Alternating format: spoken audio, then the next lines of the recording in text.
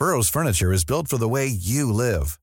From ensuring easy assembly and disassembly to honoring highly requested new colors for their award-winning seating, they always have their customers in mind. Their modular seating is made out of durable materials to last and grow with you. And with Burrow, you always get fast, free shipping. Get up to 60% off during Burrow's Memorial Day sale at burrow.com/ACAST. That's burrow.com/ACAST. burrow.com/ACAST. Planning for your next trip? Elevate your travel style with Quince. Quince has all the jet-setting essentials you'll want for your next getaway, like European linen, premium luggage options, buttery soft Italian leather bags, and so much more. And is all priced at 50 to 80% less than similar brands. Plus, Quince only works with factories that use safe and ethical manufacturing practices. Pack your bags with high-quality essentials you'll be wearing for vacations to come with Quince. Go to quince.com/pack for free shipping and 365-day returns. Even when we're on a budget, we still deserve nice things. Quince is a place to scoop up stunning high-end goods for 50 to 80% less than similar brands. They have buttery soft cashmere sweaters starting at $50, luxurious Italian leather bags, and so much more.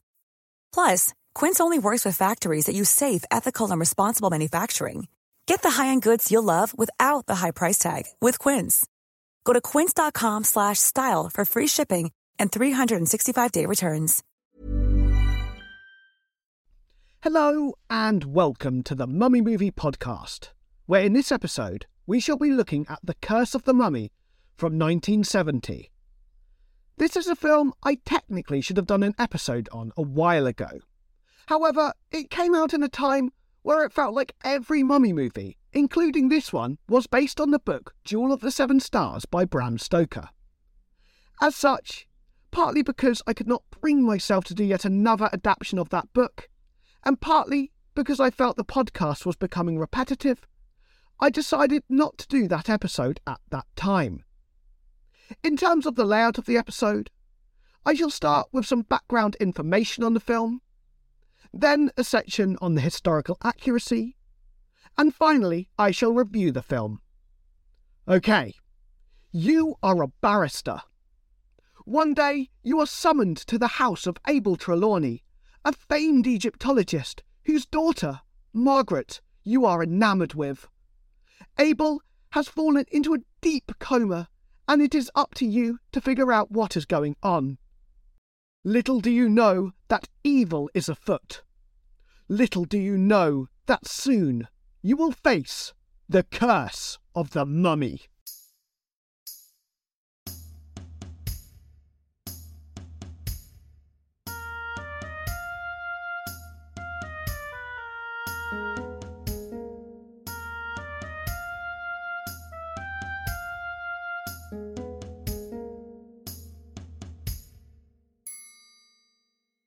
This film was the final one in the Mystery and Imagination television series, which was popular in the 1960s and very early 70s.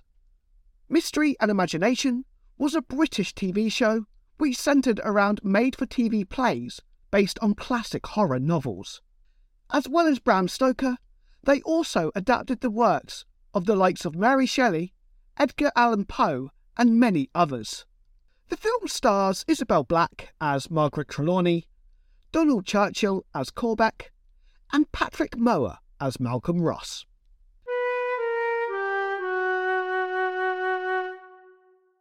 Now I shall move on to the historical accuracy of the film.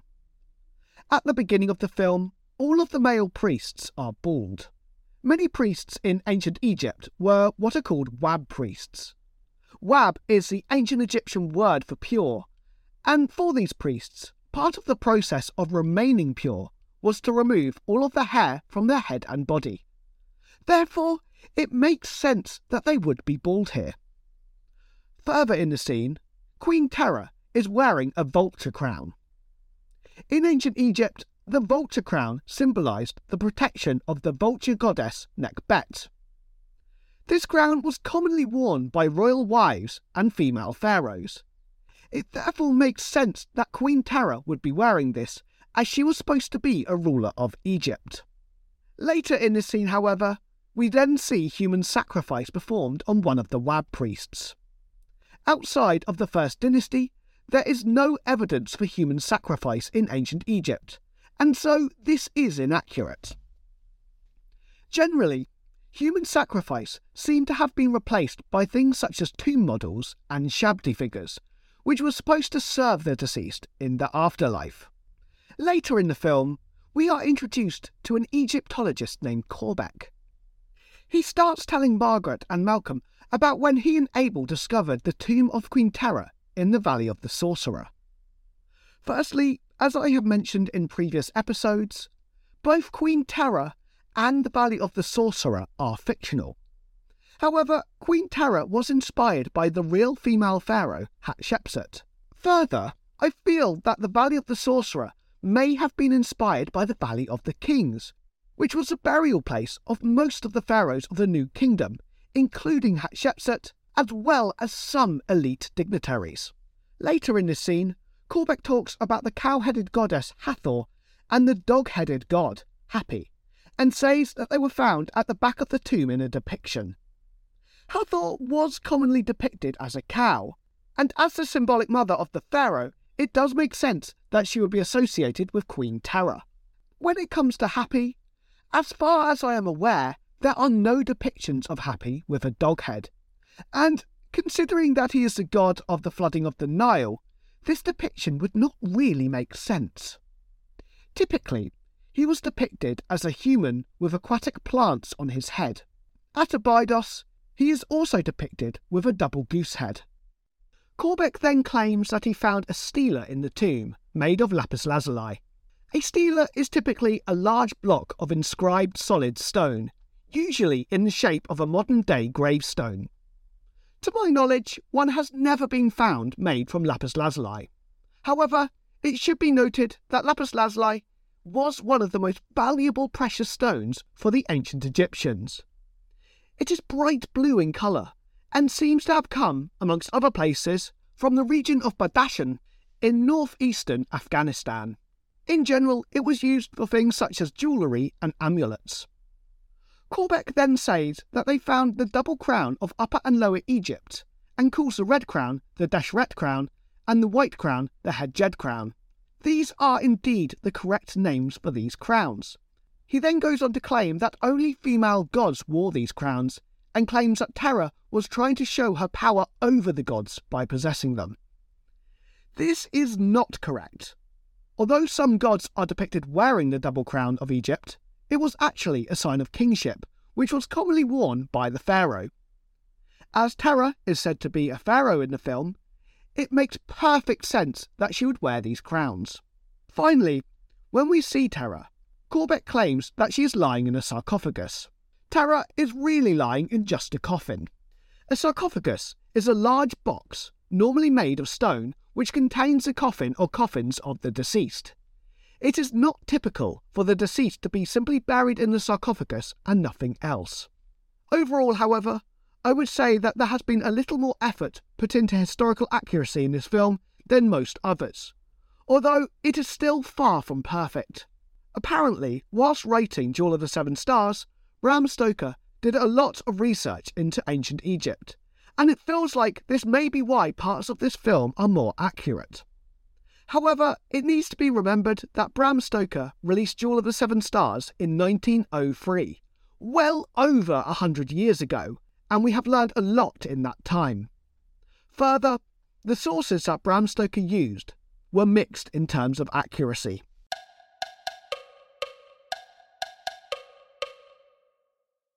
In this final section, I shall review the film and just say whether I like it or not. I shall start with the parts that I did like. Firstly, I felt that the film was a lot closer to the book than any other version I have seen, although in parts it was rushed along, especially in the early film. Further, the acting in the film was decent, and there were no outstandingly bad performances. In particular, I felt the performance by Isabel Black as Margaret was really well done. At the beginning of the film, she is pretty normal. As time went on, she uses subtle mannerisms to appear creepy, but never in a particularly overt way. This was really refreshing, as mummy movies are not exactly known for subtlety. As for the script, it was perfectly fine for what it was. Although normally I would go on to a section on the parts of the film I found unintentionally funny, I do not feel it is necessary for this film. Therefore, I shall instead skip over to the parts I did not like. In a way, the fact that there is little humour here is actually one of the negatives. Not so much that there is no humour, but the fact that the film is incredibly dry in general. This was not helped by the fact that far too much of the film was based around the actors talking about their past actions, rather than showing those actions. For instance, at one point, Corbeck goes into great detail in explaining the expedition that he and Abel went on. I feel that a flashback scene to the actual events would have been more appropriate. It is fair to say that this is a TV play, and that there were only a few sets for them to work with. However, one of the other sets we saw was actually the tomb of Queen Terra, and so I see no reason why this would not have been possible. It is also worth noting that Jewel of the Seven Stars itself also tended to focus far too much on the characters simply talking about their past actions. And so, in a way, this was simply the film being faithful to the source material, though I would argue that maybe it was a little too faithful. I feel that every other version had a flashback scene at this part of the story, and that it is actually a far more appropriate and engaging way of telling the story. In terms of the reviews for this film, they were pretty average. It is not listed on Rotten Tomatoes, but on IMDb it has a rating of 6.2 out of 10 currently. For me, despite its shortcomings, I actually feel that this was my favourite adaptation of Jewel of the Seven Stars. I am still not a big fan of the book, but I can appreciate what they have done here, and I feel that this is quite a good, inoffensive film, especially just to have on in the background. Taking into account what a small budget this film had, and them only having a few sets to play with, I would give this film a 7 out of 10.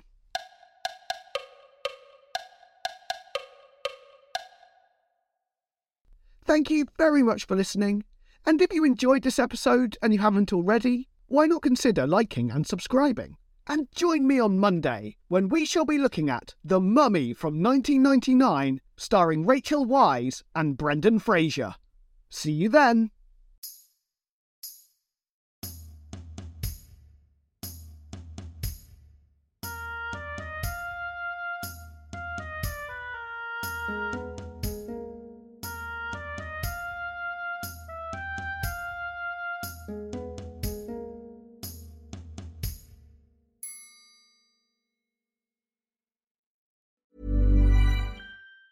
Even on a budget, quality is non-negotiable. That's why Quince is the place to score high-end essentials at 50 to 80% less than similar brands. Get your hands on buttery soft cashmere sweaters from just $60, Italian leather jackets, and so much more. And the best part about Quince, they exclusively partner with factories committed to safe, ethical, and responsible manufacturing. Elevate your style without the elevated price tag with Quince. Go to quince.com/upgrade for free shipping and 365-day returns. Hi, I'm Daniel, founder of Pretty Litter. Did you know cats tend to hide symptoms of sickness and pain? I learned this the hard way after losing my cat, Gingy. So I created Pretty Litter, a health monitoring litter that helps detect early signs of illness by changing colors, saving you money and potentially your cat's life. Pretty Litter is veterinarian developed, and it's the easiest way to keep tabs on your fur baby's health right at home. Go to prettylitter.com and use code ACAST for 20% off your first order and a free cat toy. Terms and conditions apply. See site for details. Even when we're on a budget, we still deserve nice things. Quince is a place to scoop up stunning high-end goods for 50 to 80% less than similar brands. They have buttery soft cashmere sweaters starting at $50, luxurious Italian leather bags, and so much more. Plus, Quince only works with factories that use safe, ethical, and responsible manufacturing. Get the high-end goods you'll love without the high price tag with Quince. Go to quince.com/style for free shipping and 365-day returns.